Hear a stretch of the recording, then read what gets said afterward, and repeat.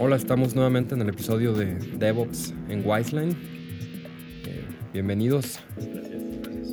Esta vez tenemos a un invitado nuevo en este podcast. Eric Villa, bienvenido. ¿Gustas presentarte brevemente? Gracias. Sí, soy Eric Villa, parte del equipo de ingeniería aquí en Wiseline, ya desde hace casi 4 años ahora. Eric, yo sé que tienes un rol bastante interesante aquí en Wiseline. ¿Nos podrías platicar un poco más sobre qué es lo que te motiva y lo que te gusta hacer? Sí, bueno, en tecnología en general creo que es algo bastante divertido lo que hacemos, entender problemas e intentar resolverlos con diferentes tecnologías.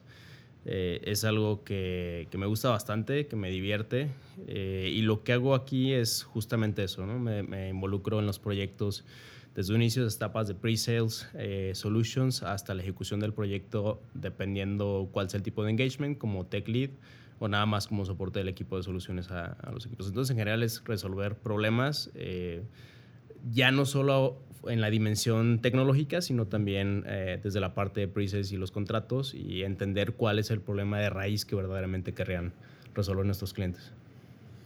Has estado trabajando en varios proyectos donde, además de la solución como tal, desde la parte tecnológica, la arquitectura, la aplicación que se entrega, gran parte o uno de los principales impactos que has tenido por encima de la tecnología en sí ha sido también el manejo en el equipo y la cultura de trabajo, las prácticas y al final los resultados de crear un equipo de alto desempeño. Y tan ha sido así que hay algunos equipos que han partido de algún proyecto que después se han movido juntos a tomar nuevos proyectos precisamente por ese ritmo de trabajo, por esas buenas prácticas. Cuéntanos un poco acerca de eso. ¿Cómo empezó y qué has hecho alrededor? Bueno, empieza de buscar el porqué, ¿no? El porqué de las metodologías ágiles, el entender qué es lo que ocurría detrás de Scrum, por qué muchos proyectos usaban Scrum. No nada más como la receta, ¿no? Porque un approach tradicional es el Ticket Factory. Entonces, medio entiende personas ajenas al equipo un problema, desarrollan un montón de user stories que luego se convierten en tickets y esos tickets se convierten en la ejecución. Lo que ocurre ahí es que no necesariamente se entiende el panorama más amplio de qué es lo que se está intentando resolver, o ni siquiera el problema que se está intentando resolver, ¿no? Entonces, en la búsqueda de cuál era el problema de raíz o de qué forma se podría mejorar el entendimiento de las personas de eso que está ocurriendo ahí, hay una frase que me gusta mucho de un libro que se llama Code Simplicity, no recuerdo el autor, que menciona que la única diferencia entre un buen desarrollador y uno malo es el entendimiento del problema que está resolviendo, ¿no? Entonces, cuando tienes ticket factories, creo que es muy difícil que el equipo entienda qué es lo que se está resolviendo, ¿no? Cada 15 días tienes un rush de entregar tickets, no necesariamente funcionalidad. Entonces, de ahí parte de buscar qué es este problema de raíz que se quiere resolver, ¿no? En un proyecto y ya después como metodología. Entonces, partiendo de ese principio de cómo podríamos ayudar al equipo a entender cuál es el problema que se quiere resolver, caigo en la conclusión de que, bueno, la tarea del liderazgo técnico no es necesariamente ser el mejor en ciertas tecnologías, no es ser el ingeniero que está certificado, el que más experiencia tiene, sino en construir un entendimiento compartido de cuál es el problema que se va a resolver, ¿no? Y ese entendimiento compartido va en diferentes dimensiones, o sea, puede desde la motivación que tiene el cliente para hacer ese proyecto, su estrategia alrededor de la aplicación de negocio que quiere resolver o qué procesos de negocio están involucrados en eso. Hasta después las últimas 2 capas que ya son técnicas, que es la aplicación que estás construyendo y probablemente los nodos físicos, ¿no? Entonces, yendo sobre esas capas, el ideal, creo yo, del liderazgo técnico es construir el entendimiento compartido para el equipo, ¿no? Entonces, ese es el primer gran objetivo, creo yo, del liderazgo técnico y de este camino. El segundo es las métricas que implementas o que elaboras en un proyecto tienen que reflejar idealmente la cultura de tu equipo, ¿no? Entonces, vas a medir lo que te interesa que el equipo haga, ¿no? Entonces, si te interesa que se haga pair programming, vas a medir qué tanto el equipo hace pair programming, digamos, ¿no? Que creo que es muy valioso en las etapas iniciales de cualquier proyecto. Si te interesa la velocidad con la cual se integra código, bueno, pues entonces empieza a medir tal vez qué tantos PRs están haciendo, cada cuánto, cuál es el tiempo que pasa un PR en espera, o qué tantos comentarios hay, ¿no? Para que puedas, si te interesa, por ejemplo, medir esa colaboración que tiene el equipo, bueno, pues tal vez podrías medir los comentarios, ¿no? Hay APIs para todo eso. Entonces es el segundo principio, creo yo, de hacer equipos de alto performance, que las métricas de los equipos, no es como que haya una receta y digamos, sabes que las métricas que siempre debes tener en un proyecto son estas, no. O sea, esas métricas no son las mismas para todos los equipos. Exacto, dependiendo de la naturaleza del equipo, el proyecto, que puede variar el engagement que tienes de consultoría, pues va a haber diferentes métricas. Tú quieres que el equipo se comporte de cierta manera, ¿no? Y todo creo que cae sobre de hábitos. O sea, tú quieres que el equipo haga hábitos de alto performance. Entonces, para construir esos hábitos, tienes que tener ciertos indicadores. Entonces, creo que las métricas se tienen que construir en contra de esos indicadores que quieres tener para construir los hábitos que hagan el equipo un equipo de alto performance. ¿Qué tanta aceptación ves cuando llegas con estos cambios a todos estos paradigmas donde hemos hablado mucho aquí en el podcast sobre la generación implícitamente de recetas como manera de resolver algo, ¿no? Incluso, como hemos dicho, es el hype o el trend, ¿no? Entonces, ¿qué características estaríamos buscando en un equipo, en un ingeniero, como para poder definir ese éxito en la operación que va a llevar a cabo este cambio? Como acerca de cómo motivar al equipo para que esto suceda. Exacto. Ok, creo que el motivador sin duda tiene que ser intrínseco para que suceda, ¿no? No puedes llegar y nada más decir, esta es la nueva forma en la que se hace, porque igual sigue siendo impuesto, ¿no? Entonces, este diseño de métricas y comportamiento tiene el equipo que ser partícipe de cómo se diseña. Lo cual, en lo que hacemos nosotros, es bastante conveniente porque a todos nos gusta resolver problemas. Entonces, igual los ingenieros del equipo quieren resolver un problema. Entonces, creo que la forma en la que puedes llegar al equipo con esta idea es con un problema a resolver. Oye, ¿sabes qué? Este es el problema que tiene el cliente. Ahora, el problema que tenemos nosotros como consultora es este, ¿no? O sea, yo necesito ciertas métricas. En medida de que tú tienes más métricas, el equipo va a ser más autónomo. Es decir, no te van a estar preguntando, oye, ¿y cómo va esto? ¿Y cuándo va a salir tal? ¿O cuál es la proyección? No, pues están todos los datos ahí, tienes métricas. Y en medida de que tengan más números, en medida de que tengan más proyecciones de cómo están ocurriendo las cosas, pues menos preguntas les van a estar haciendo, ¿no? Entonces es algo en lo que gana también el equipo, pero en general creo que para conseguir que el equipo tenga cierto engagement, tiene que venir de ellos. Para que venga de ellos, tienes que presentarles un problema, no una solución. En esos equipos y en los equipos en los que has estado trabajando, ¿cómo se ven esos puntos de revisión? Porque está bien, entiendo la parte de, no, como está la información disponible, hay, digamos, menos intermediarios, hay menos necesidad de terceros que estén pidiendo reportes, pero el equipo tiene que estar visualizando cuál es la tendencia de su trabajo, cómo va su desempeño, cómo va el trabajo, cómo ocurre esa revisión, cómo se dan cuenta, ahí están las métricas, vamos bien, vamos mal, ¿Qué significa? ¿Qué significa? Y después cómo ir haciendo ajustes. ¿Cómo se va dando esas conversaciones y esa evolución del equipo? Creo que eso es un aprendizaje continuo. Difícilmente desde un inicio puedes decir, sabes que esta métrica, igual hemos implementado métricas que no significan absolutamente nada, ¿no? Pero sigue siendo parte de un proceso de experimentación. En algún momento, pues como en cualquier empresa, pues tienes procesos de evaluación y performance y demás, ¿no? Va a haber métricas que sí significan algo. Entonces es un ejercicio continuo del descubrimiento de las métricas que sí significan algo. Las que no significan nada, pues eventualmente las vas a matar o las vas a ir poniendo en la segunda página de tu dashboard de métricas. Pero, o sea, igualmente creo que no hay una receta para poder decir, ¿sabes qué? Desde un inicio las métricas que nos van a algo son estas. A lo que me apegaría yo es a principios en los que todos creamos, ¿no? O sea, si hay Accelerate, que es una buena fuente de principios de DevOps, que es ya research de muchas empresas y tiene de alguna forma así prescrita una receta de cuáles son los hábitos, cuáles son esas métricas importantes en un equipo. Si el equipo entiende que ese es un research en el que pueden confiar, sí hay creo que una base de métricas que puedes tomar y si sabes que esto ya viene de base de una investigación y de cajón, esto es una buena base para empezar. Encima de eso, dependiendo qué tipo de engagement tengas, qué tipo de cliente, qué tipo de equipo, pues vas a generar otras métricas que van a hacer sentido para ese equipo. Y de igual forma, todas las métricas de Accelerate no van a hacer sentido para el equipo en el que estás.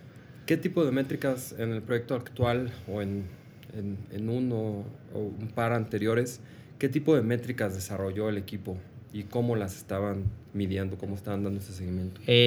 Hay algunas de cajón como Lead Time, por ejemplo, que nos ayudó mucho en un proyecto más Enterprise para entender en qué partes del proceso se estaban atorando las cosas. Era un equipo donde había que contribuir con equipos de Estados Unidos, de Europa, de Asia. Entonces era un proceso, un lead time que podría durar 45 días incluso. ¿Y ese lead time, cómo lo medías? ¿De dónde a dónde partía y dónde terminaba? Teníamos varias etapas, desde la etapa en la que se estaba definiendo el feature por el equipo de producto, la etapa en la que pasaba por nosotros una revisión de diseño técnica. Después, cuando se empezaba a desarrollar, se pasaba a pruebas. Bueno, de hecho, primero una integración, luego a pruebas. Entonces, ¿cuánto tiempo pasaba en cada etapa?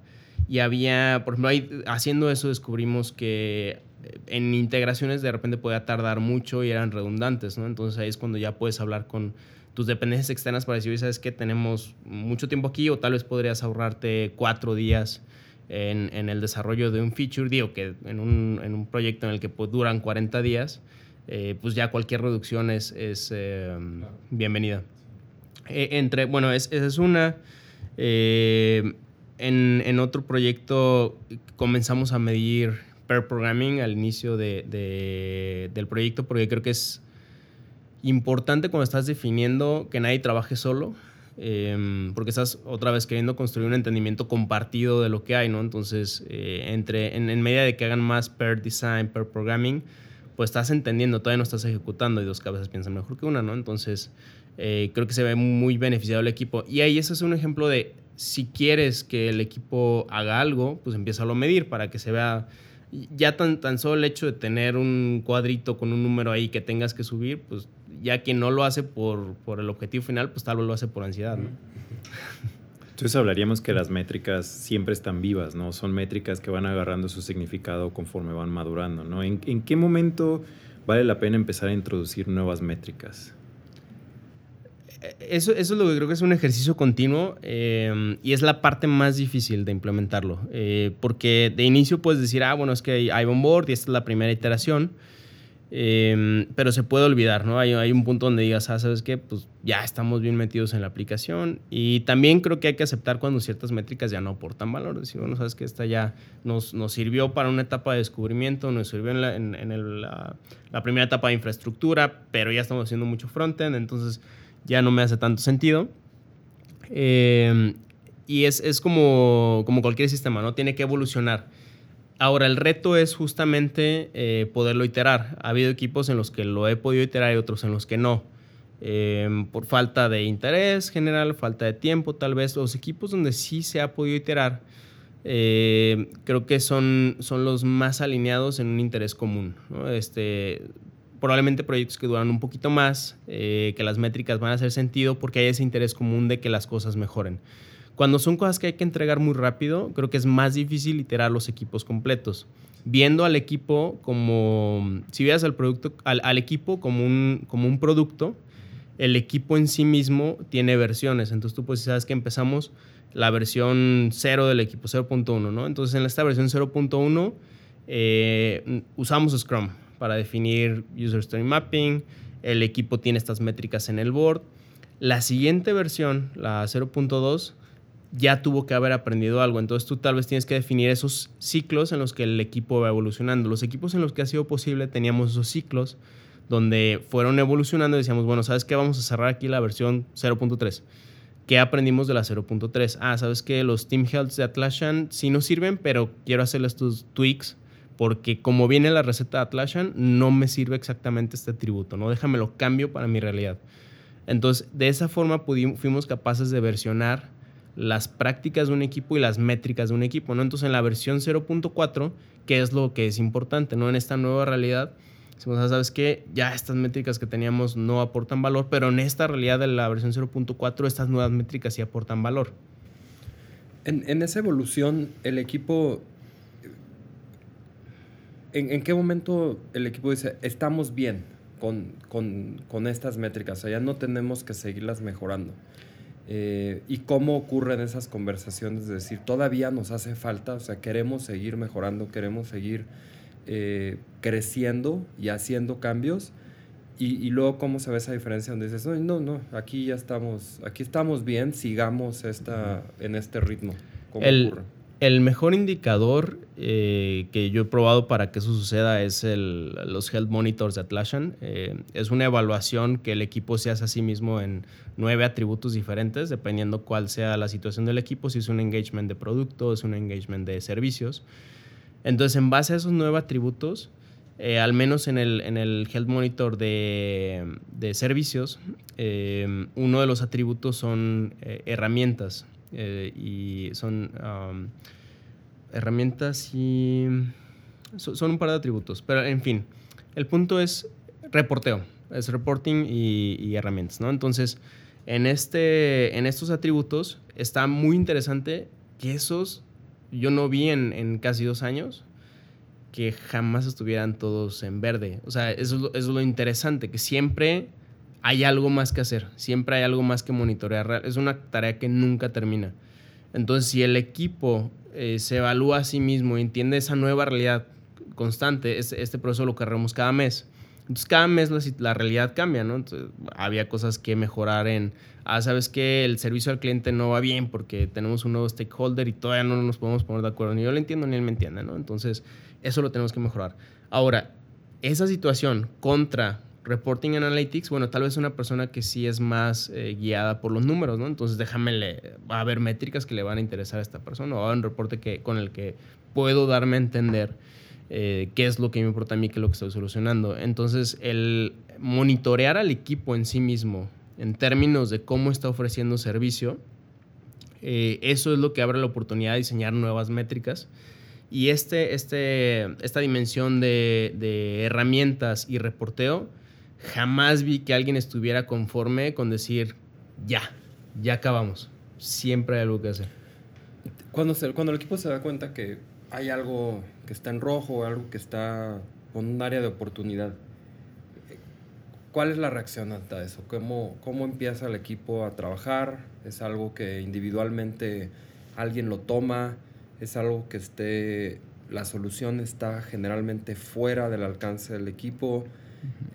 ¿Cómo son esas conversaciones y esas acciones de cara a poder mejorar o a poder tener un impacto positivo en esas áreas? El proceso en sí mismo, definido por Atlassian, que por cierto, este Health Monitor es una herramienta justo para equipos de high performance, es su guía para monitorearlos, ¿no? Entonces, el proceso en sí mismo sugiere priorizar solamente 2 atributos para que sea algo realista, para que puedas mejorar solamente 2 cosas de las 9 que tienes en el monitor durante ese periodo de tiempo. En nuestro caso eran 30 días.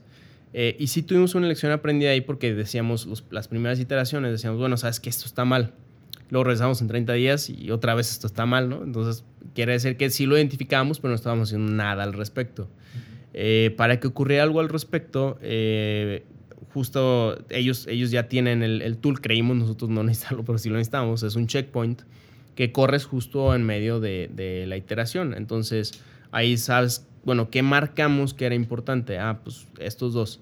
Hay unos que orgánicamente se van a resolver, ¿no? Que pueden ser como problemas de una interacción inicial o algo y simplemente tienen que pasar el tiempo.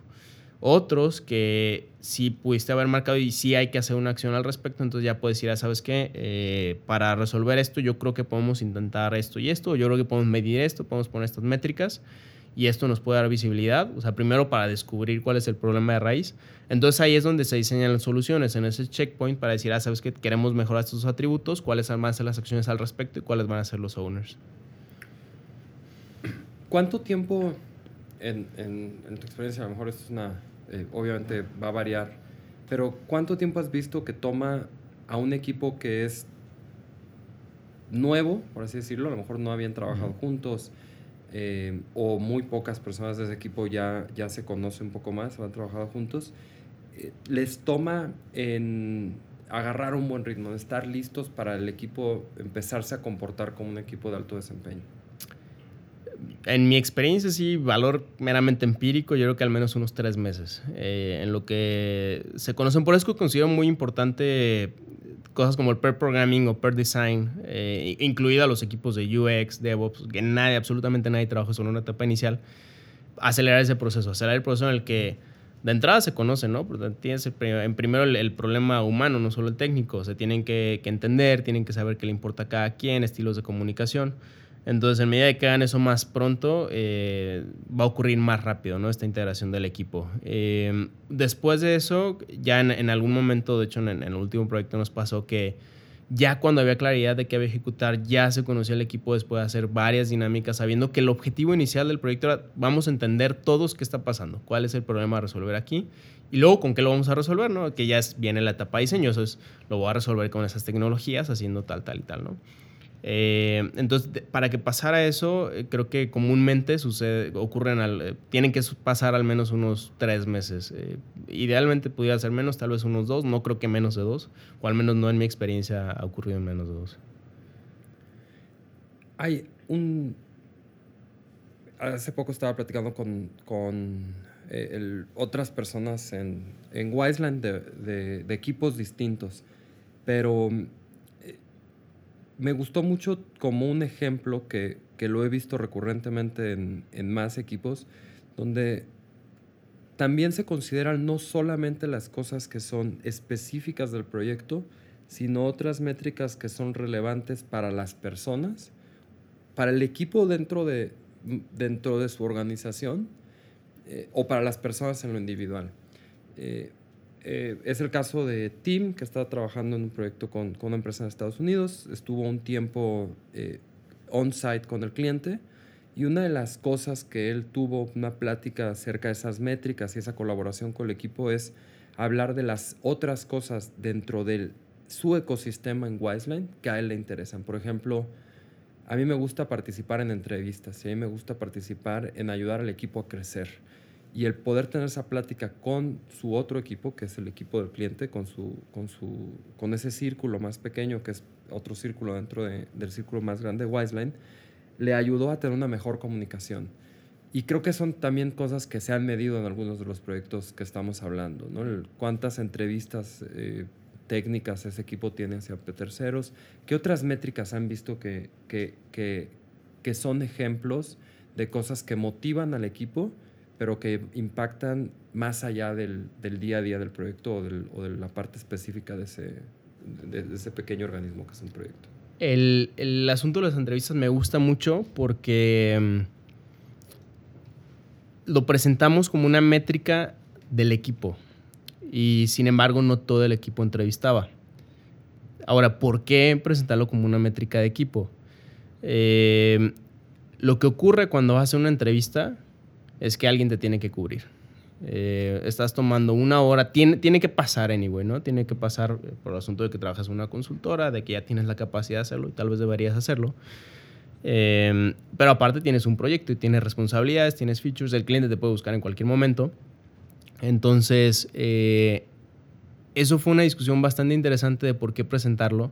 Y no en un mal sentido, la verdad es que todos estábamos muy alineados en cómo presentar las entrevistas como una métrica de equipo y no una métrica personal. Es decir, tú puedes salirte a hacer cuantas entrevistas quieras, siempre y cuando vaya a haber alguien que va a responder, si llega un correo, si te están buscando en tiempo real, si algo falla incluso, tiene que haber alguien ahí, ¿no? Entonces había gente que le gustaba más estar detrás del escenario, decir, ¿sabes qué? Cualquier cosa que haga yo me la aviento. Y había gente que también le gustaba más el asunto de las entrevistas, ir a una que otra junta, dar charlas. Pero pues mientras eso sucede, el asunto con mi equipo, que de este equipo del cabo, yo era el manager también, era, bueno, ¿sabes qué? Pues mientras tú haces eso otro, hay una persona ya haciendo lo que tú tendrías que haber estado haciendo. No digo que no lo hagas, simplemente el esfuerzo es equivalente, porque esta persona que se queda en el proyecto te habilita a ti para dar una charla, te habilita a ti para dar una entrevista. Entonces, al menos en lo que a mí respecta como manager, yo le veo un valor igual a las dos cosas. Entonces lo estabas viendo más como el impacto que estaban generando a nivel equipo y organización, y ese era el motivante. Exactamente, juntos. Entonces ese tema de las entrevistas fue bastante interesante, el poderlo expresar como un logro del equipo, no un logro personal. Llegando hacia una conclusión de esta plática, ¿cuáles son esos principios, esas características clave que terminan describiendo o que terminan representando un equipo de alto desempeño? Obviamente estamos hablando de que tienen métricas y que esas métricas, conforme avanza el tiempo, aunque van variando, tienden a mejorar. ¿Qué otras señales existen en esos equipos de alto desempeño que se ven como resultados tangibles? ¿Cómo podrían describir eso? Creo que mencionaste una que ya hemos mencionado aquí, ser equipos autosuficientes y capaces de tomar decisiones. Y creo que esa nutre mucho basándose pues en esas métricas, ¿no? Te da esa capacidad de entender y de poder tomar decisiones. Sí, creo que se reduce a los factores que van a hacer que tengas motivación intrínseca, y probablemente el más fuerte de ellos es que el equipo es autónomo. Entonces creo que si diseñas alrededor de que el equipo es autónomo, que pueda tomar sus decisiones, que pueda diseñar sus propias métricas, que se entienda a sí mismo como equipo, porque también eso es un asunto de cómo haces una evaluación de performance, ¿no? Entonces, si desde un inicio te digo, ¿sabes qué? Tenemos a 2 ingenieros, 1 y 2, yo voy a hacer que ustedes 2 tienen el mismo objetivo común que es pero los voy a evaluar diferente contra estos parámetros, pues puede haber ya una competencia individual. Sin embargo, si dices, ¿sabes qué? El objetivo común es y van a ser evaluados juntos contra ese objetivo, pues tienen que colaborar para que ocurra. Pero eso tiene que quedar claro desde el inicio, no es algo que va a ocurrir orgánicamente. Una vez que se entiende eso, que están los dos o N personas en un equipo apuntando al mismo objetivo y que van como equipo a ese objetivo, y les das libertad, les das autonomía de poder decidir, de poder diseñar sus métricas, diseñar sus procesos, ¿sabes? Un ecosistema alrededor de, no importa si son 4 o 10, 15, 50, creo que esa es la clave para que suceda orgánicamente. De otra forma, les tienes que recetar cuáles son esas prácticas, cuáles son esas métricas, y pueden solo hacerlas y no creerlas, ¿no? Claro, y al final, en ese caso, creo que este concepto de autonomía tiene que ser una autonomía que ellos tomen la responsabilidad y el interés por resolver ese problema, ¿no? Creo que si no, estaría incompleta esa autonomía. Y hay una pregunta que a mí me gusta mucho hacer al inicio de los proyectos, a todos, incluyendo project managers, delivery managers, cualquier rol que se tenga dentro del proyecto, es ¿qué hay para ti en este proyecto? Entonces ya aprendiste de ciertas cosas, pero yo quiero saber, cada uno de los miembros del equipo, y me incluyo yo también en responder esa pregunta, ¿qué hay para ti en este proyecto?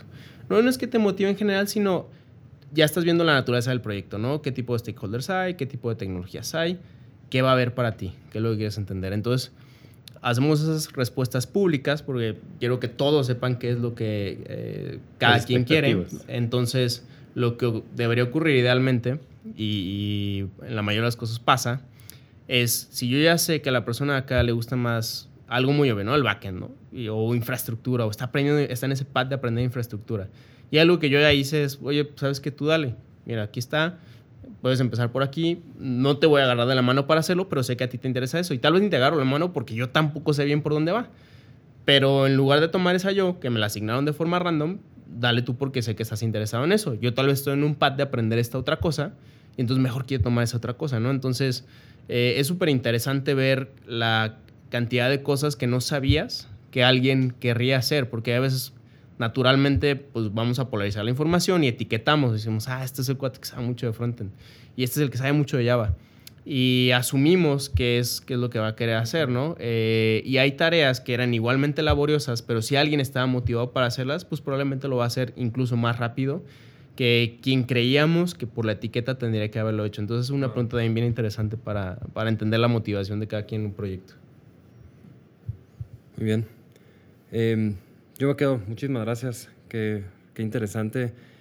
Nos parece importantísimo parte de esta cultura de DevOps y los resultados que podemos obtener no solamente está en metodologías, no solamente está en herramientas, sino está en personas, ¿sí? Correcto, sí. Y crear estos equipos de alto desempeño es súper importante, quizá lo más importante para lograr que esto se construya adecuadamente y después que siga madurando. Así que es algo que es súper importante platicar al iniciar cualquier proyecto, al hablar de cómo mejorar la organización en una empresa o en una misma, dentro de un mismo proyecto o área, departamento, etcétera. Creo que este tipo de buenas prácticas de consejos son muy relevantes. Y esa parte divertida de implementarlos te da un problema más que resolver. Así es. Pues muchísimas gracias, Eric. No, pues ustedes. Gracias.